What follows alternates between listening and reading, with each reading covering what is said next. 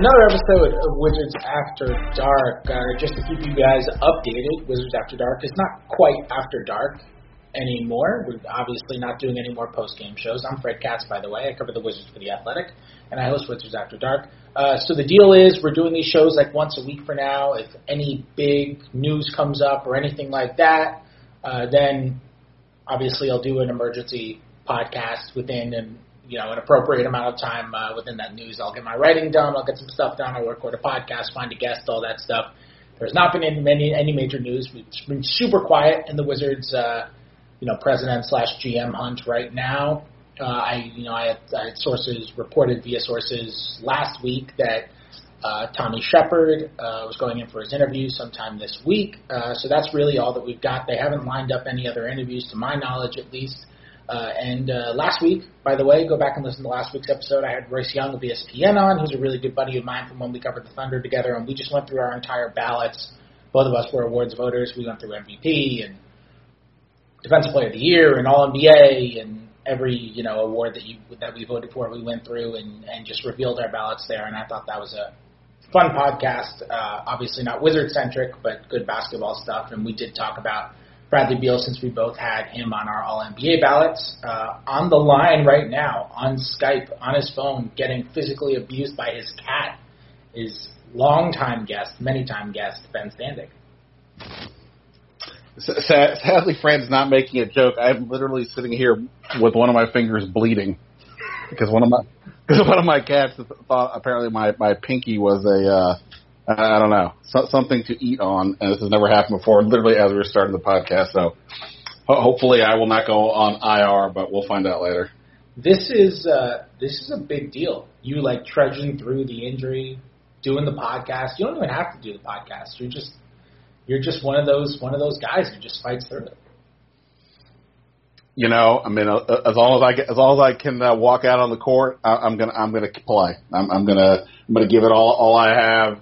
And, if the coaches want to sit me, whatever. I'm not going to listen. I'm going to play. So we're good. You stay up for that Lillard buzzer beater last night? I did. That was that was unbelievable. I mean, everything about it was amazing. I mean, his game was great, 50 points.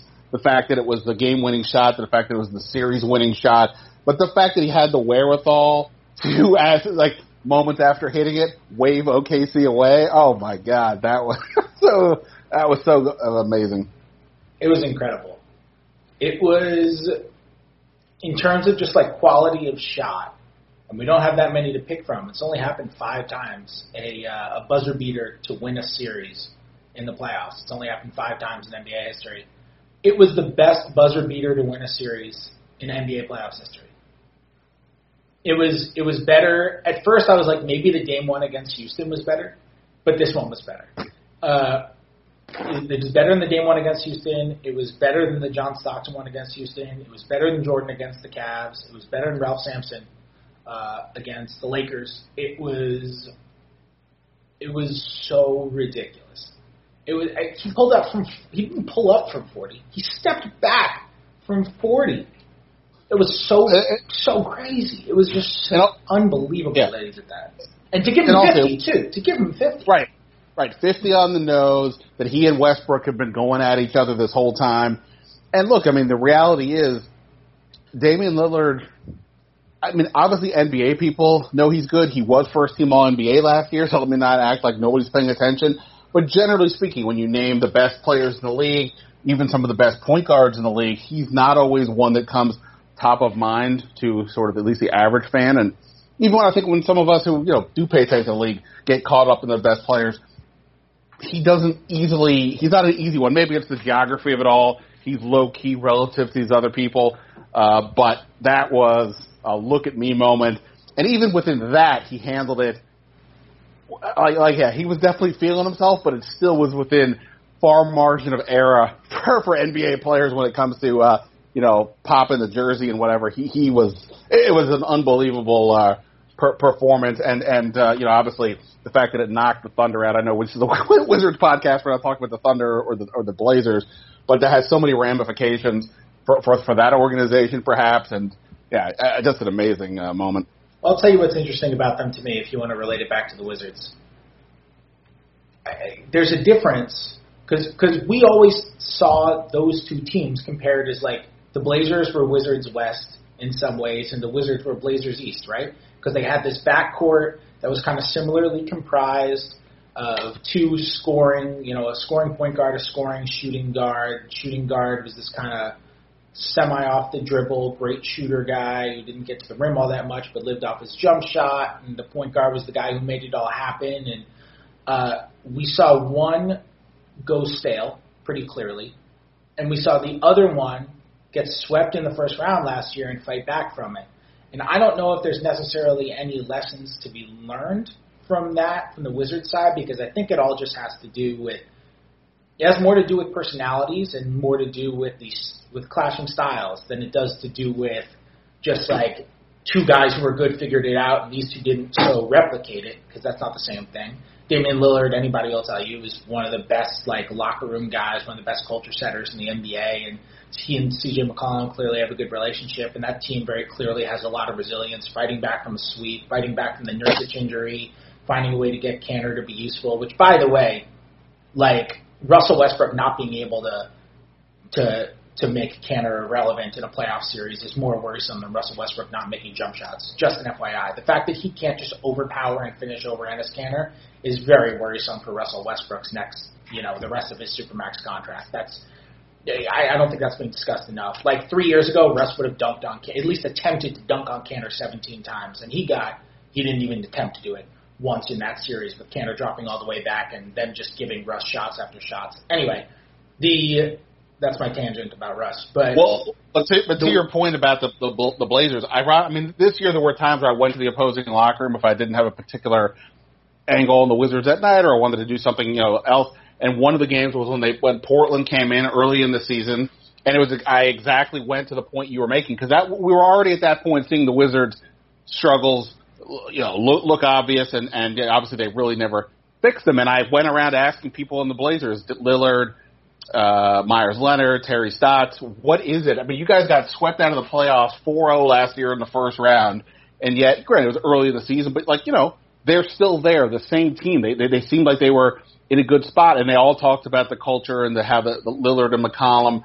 were the tone setters, and people, when they come into that locker room, understand the expectations in terms of not just their role, but the vibe, the personality pulling together. And I really do think on some level, when you look at it compared to the Wizards, that is a big factor. I mean, it's easy to look at stats. Oh, this guy averaged this many points a game, shot that from the field. This makes him good or bad. But there are so many other factors, especially the higher you go up the depth chart, as to what do you need to do to help a team and setting the tone, being there for your teammates, whatever the thing may be, is vitally important. And I definitely think that's why Portland has been able to sustain good times, even when they've had some of these struggles, and to some degree why the Wizards have gone backwards.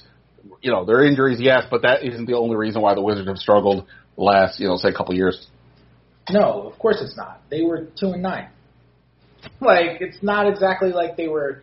That's the thing. People talk about the injuries, but like, it's not like they were. And I'm not saying the organization used it as an organizational excuse. They didn't. They fired their president, so they didn't do that. But every once in a while, you hear someone say, "Well, it's we had injuries and blah blah, and guys got traded." It's like, well, guys got traded because you weren't winning. And when John got hurt, when John really first started to feel the pain, he says he first started to feel that pain in that Cleveland game, which was in December, when there were already many games below 500. So let's not pretend like this was just an injuries thing. Something went wrong there. Something went stale. They're going to have to figure out how they want to handle it in the offseason. Someone new is going to have to figure out how they want to handle it in the offseason. And like I said, I don't think there's necessarily anything to learn from the Portland situation. They're different people, they're different organizations, they're different basketball situations. But from a narrative perspective, it's just interesting to juxtapose how one team got its asses handed to them by an inferior team in the first round of the playoffs last year when they played New Orleans, and how the other one has just steadily declined as it's stuck together. And let's transition to Wizards.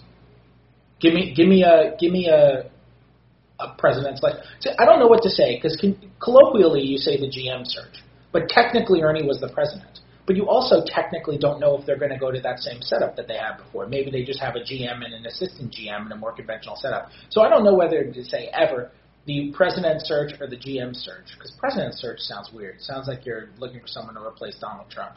So what do we say here? How do we say this colloquially? GM search, president search, where are we going? GM, I mean, because I think for the purposes, president sounds like the person who's in charge of like everything, including the sales department.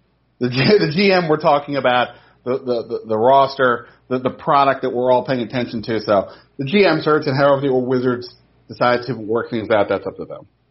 All right, give me a thought. Give me an original Ben Standig thought. This is my version of a talk about question on a podcast. Give me a talk about Wizards GM search.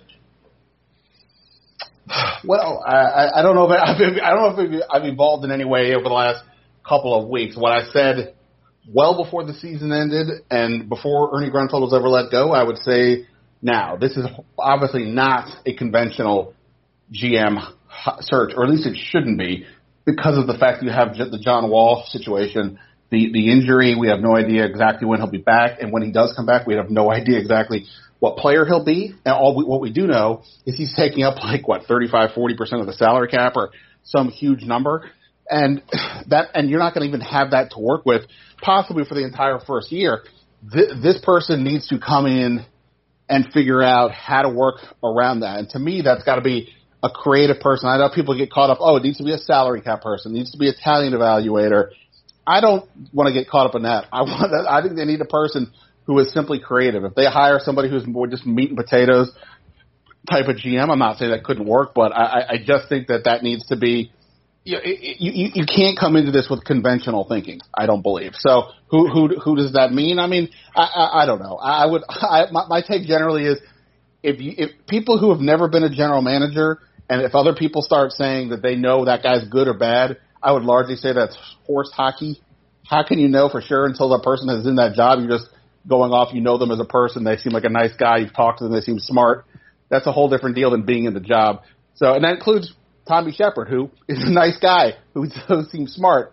If he were to get the job, I don't think he would be necessarily an Ernie Grunfeld clone.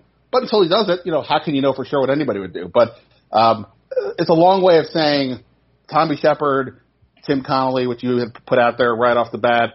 If you tell me it's one of those two people, I don't think that seems crazy. Are they the right people for the job? Could be. But I just think the larger point for me is they've got to be, starting with ownership, they've got to figure out a way to be creative. If they just view this as simply, all right, well, here's the deal, John will be back at some point, and we've got Jan Mahimi and this, that, and the other, and just kind of move forward like business as usual, then I think they're probably missing the mark. Horse hockey. This is you're a classy guy. You got a nice audience. I didn't want to give them the I didn't want to go full Wizards after dark. I didn't want to go full Wizards after dark, if you know what I mean. Yeah, we're Wizards mid-afternoon right now. Actually, technically, we are recording this after dark. I've done this bit 17 times, but it really should be called Wizards during dark. After dark is light. That is true. Like daytime is after dark. It should really be Wizards during dark. But I called it Wizards after dark. You watched 90210, right? I did. Yeah, it's literally called. It's called Wizards After Dark because it was Thunder After Dark was my previous podcast. But I called it Thunder After Dark legitimately. The reason was because I was watching an old episode of 90210 when I was trying to think of a name for my post-game podcast, and I was like, "Oh, Peach Pit After Dark. I should do Thunder After Dark," and it is legitimately just based on the Peach Pit After Dark. That is a tremendous reason, and now I actually like the podcast. Now I'm all in. Now you like it. Before you hated it, and you only did this because I was forcing you and training your cat to torture you so that you would come on, and now you actually genuinely like it because I made a Valerie Malone reference in the podcast name. Oh my God! If you're really getting into Valerie Malone, we may have to completely change this podcast and go into other factors. Hey, I've seen every single episode of 90210, the original. Every episode. I mean, 90210 and Melrose Place. I mean, I will proudly admit that was appointment TV back in the day. Could not get enough of either of those. I mean, it was good stuff. I wouldn't want to go back and watch any of it now, but it was at the time fantastic television. Well, teen soaps have progressed a lot. One thing I will say about the GM thing, and I think a lot of times we think of GM searches from the perspective of the team. Who would be good for the team? Who would be good for rebuilding with this roster? Who's a good prospect? And then you hear names just thrown out, right? Like I reported Tim Connolly. That wasn't thrown out. A lot of people believe that the Wizards are still targeting Tim Connolly as a guy to be there. Obviously, Tommy Shepard is a candidate. And then, people just throw out names, guys who have interviewed elsewhere, Trajan Langdon, the guy who's running the search for them. Mike Ford also did the New Orleans search. So you think like, okay, who interviewed New Orleans? Trajan Langdon was there. Maybe he ends up getting an interview in Washington because he's somebody the search firm clearly values to some degree.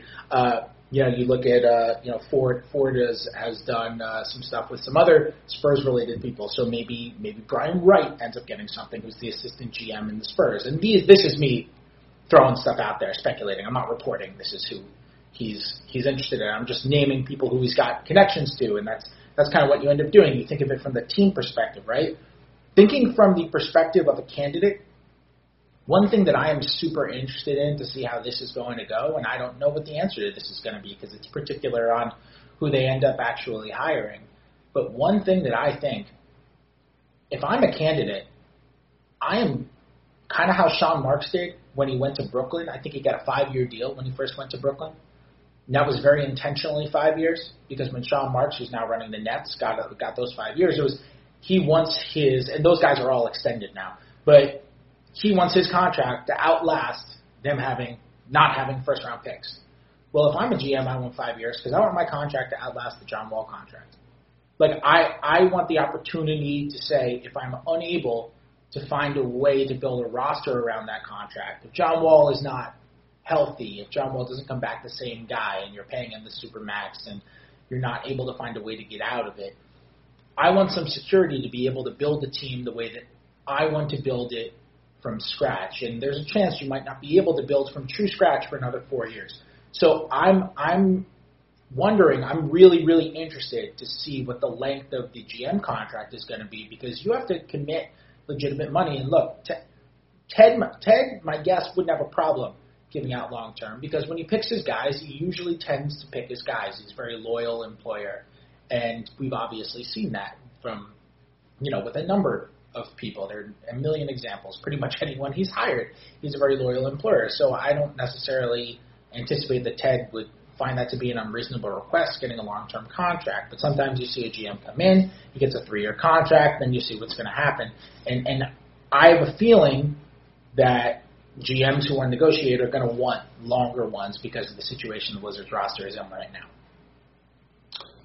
Yeah, I think all that makes sense. You mentioned the Brooklyn thing. You mentioned Trajan Langdon. Like, when I try to think of beyond, beyond Connolly and Tommy Shepard, Trajan Langdon is the guy who I keep coming to. Again, not because I'm can tell you definitively that Trajan Langdon has the skills required to do this, because how on earth would I or almost anybody know? But he was there the day that Sean Marks showed up in Brooklyn. They both came from the Spurs. That was I have said that I think the Wizards situation is, how do I say this? We've talked about this before several times in the media room. From a hope perspective, it is one of the bleaker ones in recent memory because of the John Wall one. Not saying he can't get out of it, and not talking about what happens if they get Zion Williamson or John Morant, but just in general, not a lot of players, not a lot of cap space. What do you do? But that fact that Brooklyn had this, not the exact same situation, but a similar one because of all those draft picks, and within a relatively short amount of time, they turned that into a playoff team, and they did it in a way that, like I was talking about the Wizards last season, when we got to the trading deadline, instead of thinking about competing for the playoffs, why don't you look to see, can you take on somebody else's bad contract, get a first round out of it, to give up whatever it was, Trevor Ariza or somebody like that. I think that was how I was thinking. That's how Brooklyn kind of worked their magic to turn this thing around. So yeah, I think, and that's to your point. It can't just be viewed as we're going to get this done in like 10 minutes. It's going to have to be a more protracted situation, for sure.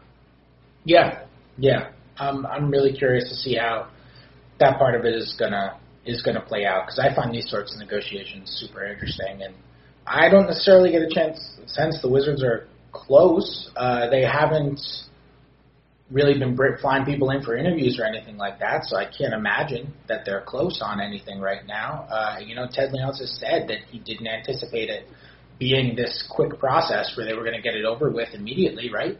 So he's held true to his word on that. It seemed to be like he was being truthful in that sense, because they have taken time where they've been evaluating the kind of inner workings of the organization, and I do anticipate them making changes beyond just somebody at the top, even if that doesn't necessarily mean, I'm not saying they're going to clean out people. I think they're going to readjust what they're doing. I think there might be adjustments in philosophies. I think there might be adjustments in the allocation of resources, whether that means expanding a particular department or making a particular department smaller with the way that they kind of distribute their resources across the organization. That can mean people, resources of funds.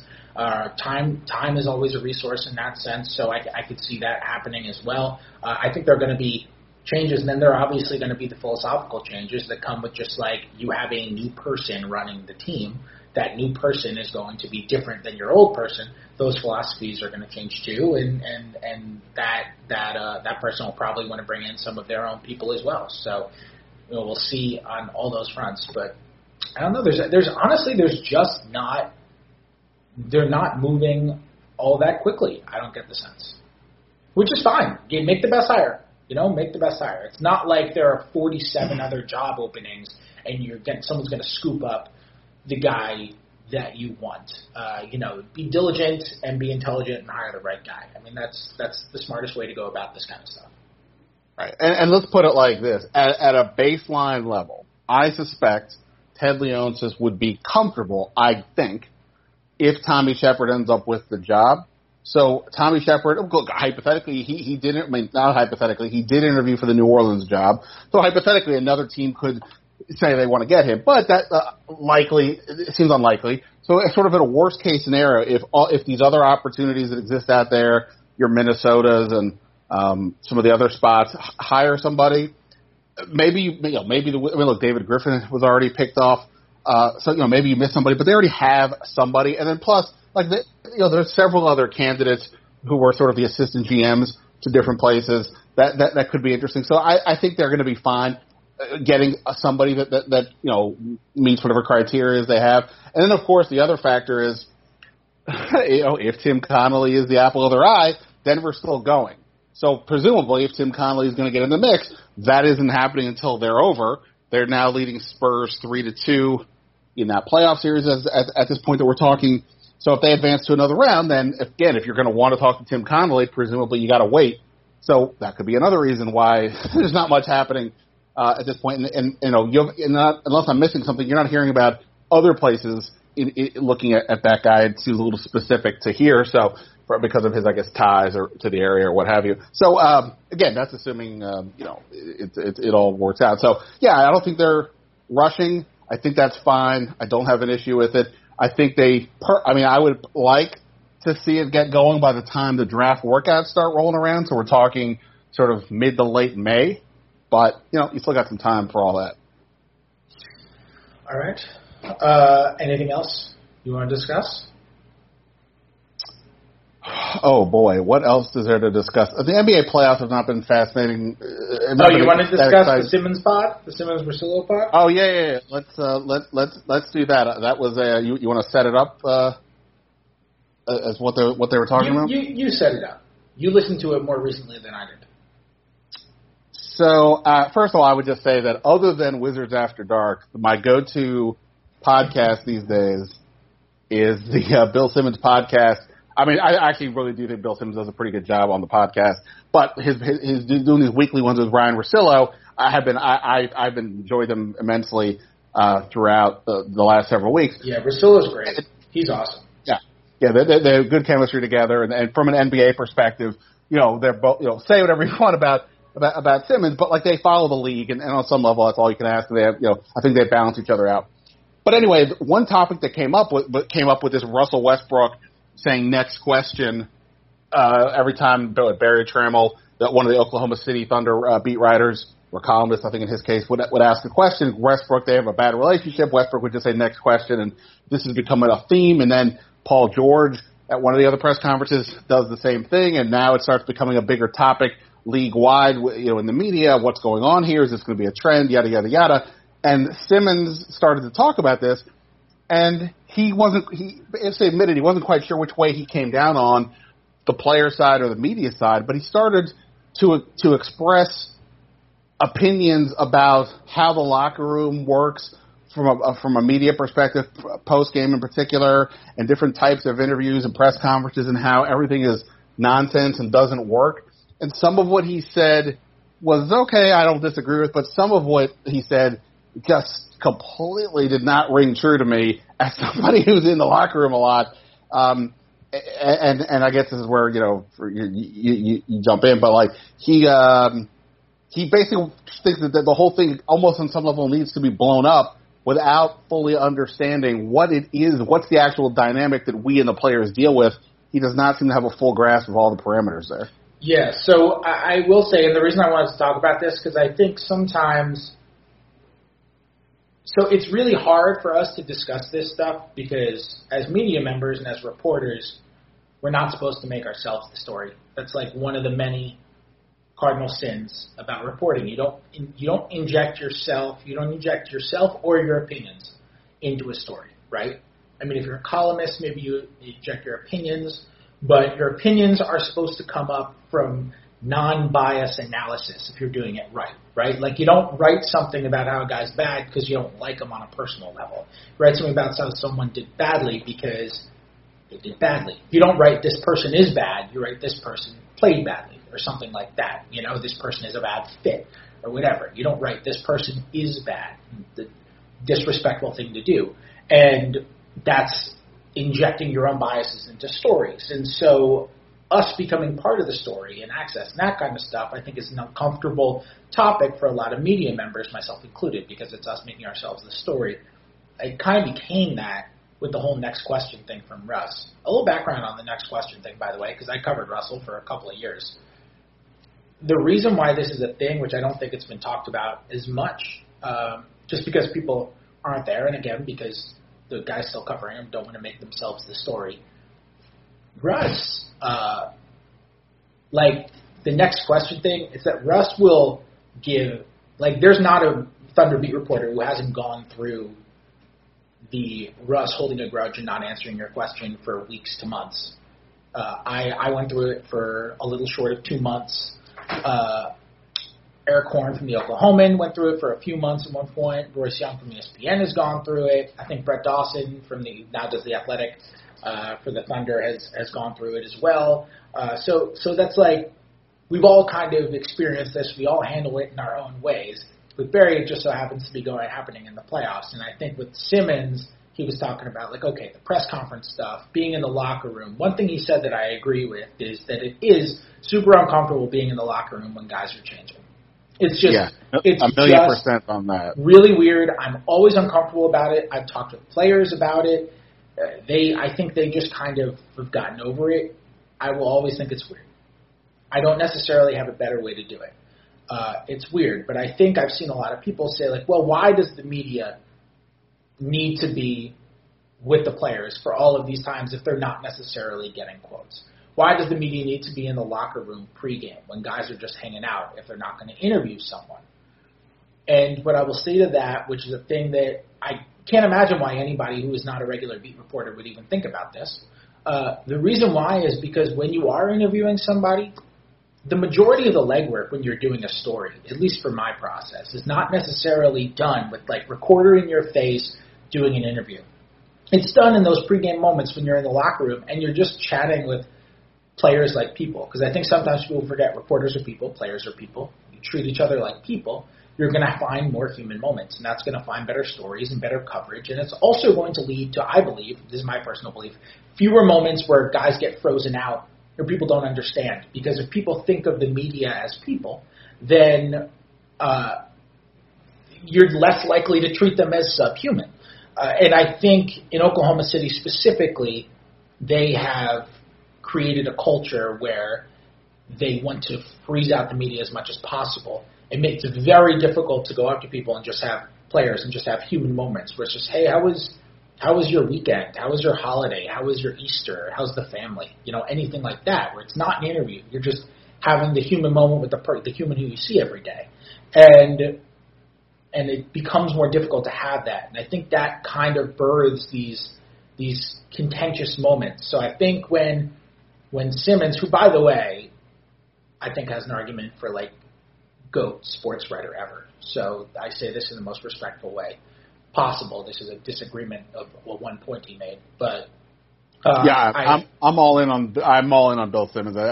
Change the industry forever. He basically invented sports blogging, and I grew up wanting to be Bill Simmons. If you look at my writing from when I was like 17, it was like a D- impression of Bill Simmons. It was just horrific impression of Bill Simmons, but I just wanted to be Bill Simmons growing up. I used to go home from school. I'd be like, I can't hang out today. Simmons column's out. Got to go home and read the Simmons column. Used to print them out and read them. That's how throwback that was when you were writing for like Page 2. But like I think the argument, and I wish Russillo kind of half made this point to him when he brought it up. The argument for why should they be in the locker room? Why should they be doing this stuff? And some of them I agree. Like All-Star Weekend press conferences and post-game press conferences for the playoffs can be really crappy, but you can also get some great moments. Dame's post-game press conference last night was awesome. It was great. Paul George gave the "it's a bad shot" one, and Simmons was talking about how many guys are really good quotes. That's not the right question. It's really how can we be asking questions that get good answers? And I think the reason why you see some reporters who ask guys, you see some reporters ask certain guys questions, like that guy, when you really study it, that guy always gets a great answer out of that guy. Well, because they have a relationship. They have a relationship outside of one guy sitting in a chair and one guy sitting at the podium. Like they have an actual human relationship that goes beyond that one question that they ask. So he's comfortable. He knows that he's responding to him as if he's a person who's comfortable with him. And I think the more you take away the opportunities for people to interact as people and not interact as reporter and subject of something you're writing about or broadcasting about or whatever, then you make those answers even worse. You make those moments, those press conference moments, even more treacherous, and you greaten the opportunity for there to be even more contentiousness. Absolutely. I mean, you hit a lot of the key points, right? It is building, and it takes time. I mean, when players get traded in and out, like for example with the Wizards next year, yeah, it's conceivable they bring back half or more of the team we just saw, but it's also possible that other than Bradley Beal, Troy Brown, Jan Mahimi, that like it's mostly new guys who you and I presumably won't know automatically. And I'm Ben Standig. I'm the good-looking guy that writes for NBC Sports Washington. No, just kidding. Whatever. What's the thing? How do you connect with them? And whatever it may be. And obviously, the other thing is these guys have their own history. They've been burned perhaps somewhere else, or they don't care. I mean, look, in the case of Jeff Green, who I don't really have a prior relationship with, other than I covered Georgetown and he played there. I mean, I didn't cover him. But Georgetown schooled their guys to basically not want to talk to the media. So, look, there's a lot of factors that go into this. But here are a couple other things I think that are important that I think that Simmons sort of glossed over. One, he talks about that what do you get out of these things? Well, actually, most of the stuff that becomes interesting you get from these things. I mean, beyond the Woj bomb, where Woj is huddled up in his compound somewhere and people are telling him stuff, many of the things that happen are because you ask a question either in the group or on the side to player X, Y, or Z, and they said whatever they said. That's where these things come from. Also, the people you're asking the questions of, in the way Simmons was discussing it, he made it sound like this was like a bad movie script. And so the other side has to be a willing participant. That's the thing, right? I mean, look, we deal with coaches and players who, even if they want to be helpful, don't necessarily have their job is to play basketball. Their job is not to speak to the media. I mean that in the sense they weren't trained for that per se. They may not be able to give good answers, or they may choose to not give good answers, which may be tactically smart for them. Good answer in the sense of being interesting. Scott Brooks very rarely gives us an answer that is bulletin board material or headline generating material. It's probably wise for his perspective. It's frustrating for us at times, but like it's not like but if you ask other people questions, there's other coaches in the league who say all kinds of interesting things. John Wall certainly speaks his mind. Bradley Beal is pretty good. Other players are not, and that's part of the game. Then, of course, there's also just general access. Like, so he's his idea of why are we in the locker room? Well, you know why part of it is? We don't actually have as much time with these guys as they may think. Now, you with the Thunder was the extreme where you basically, from what I gather, almost had no time with these guys other than some post-game stuff. But, like, the general sense, so on a day of a game, you have a shoot-around. Okay, so right, so players are available.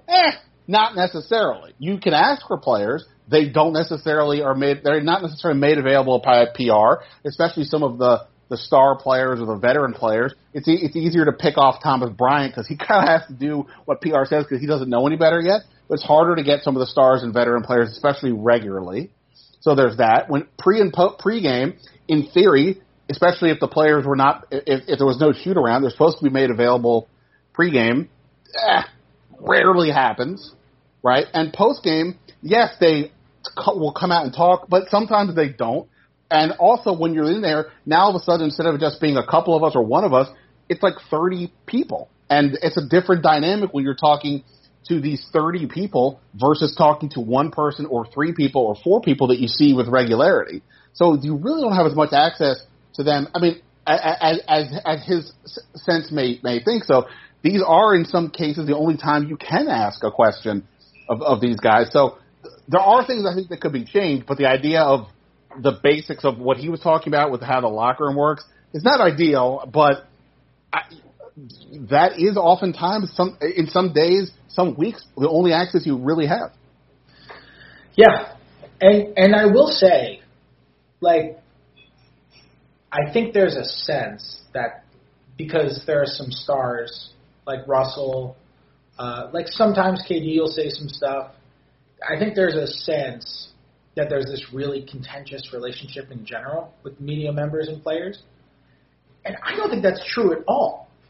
I have a very good, at the very least, professional relationship with almost every single player that I have covered. Maybe every once in a while somebody doesn't necessarily appreciate something that you write. They approach you about it. You get it over with, like I said, like just 2 regular people, and then it's over.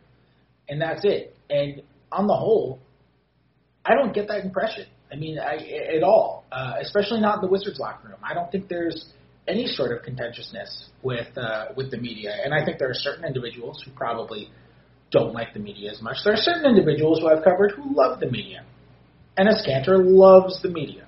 Austin Rivers has no problem doing 18 media availabilities a day.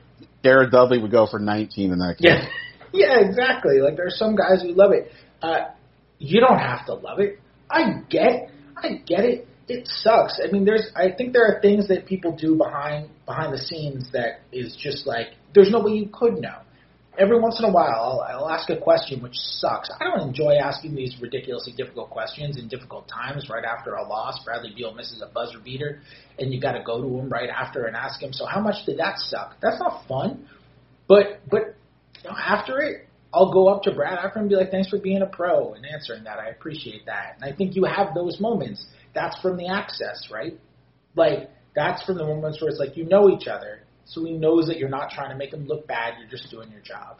And I think that comes from the access of it all. And it comes from just like the ability to be around people and get to know people. When you see people as people, you treat them like people. And I think that's true for media, and it's true for players. It's a two-way street. Like, I think there's a reason why you see some guys who don't go into locker rooms, and I'm not talking about Simmons, with radio people on a national level or whatever, a Skip Bayless type or whatever who is not in the locker room, who is just bashing these people with no consequence, right? And it's because they're not there. They don't treat them like people. They clearly don't think of them as people. If they do think of them as people, then they're just bullies. Like, you don't see necessarily people who are there every day act like that, because I think part of it is that you have to be accountable, because if you do say some stupid crap, you're going to get called out on it by the person's face, and nobody wants to deal with that. I think it's also like when you see someone as a person for the 500th time, you treat them like a person. That's true for us too. You cover them like a person. So I do think that stuff enhances the coverage. I don't know if the listeners find this interesting, but I thought it was a good. It's a good segue considering all the crap that's gone on with Russell, and I just. This week. Well, also, we're all consumers of. I mean, if you're listening to a Wizards podcast, you consume the Wizards and the NBA in various forms of media. And look, like Bill Simmons said, they lumped in the sideline reporter stuff for those questions you ask the coaches in game.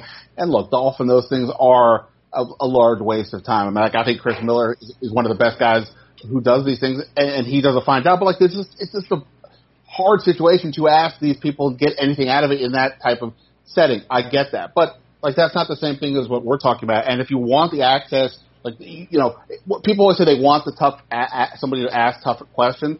Well, the only way to do that without being a jerk is to, like you just said, you got to get to know these people. Also, I mean, just to help put a bow on this, I guess, the idea of the media, typically there's 4 or 5 people that on the written side cover the Wizards with regularity, but on game days the number swell to dozens of people there. Most of the time, the 3 or 4 or 5 people typically ask the same questions, but other people can jump in there too, and their questions could be of a variety of ways, both in terms of the topics, the professionalism, the whatever it may be. That also goes to potentially throw off the dynamic depending on the individual or the situation or what have you. So there's so many factors. Also, let's not forget the camera. You and I are not working with a camera per se, but the other people, but there are the TV stations come in. You get a player one-on-one or even just with a group with no camera, massively different than when the camera shows up. It is a big difference for most guys when it comes to how they think, how their behavior is.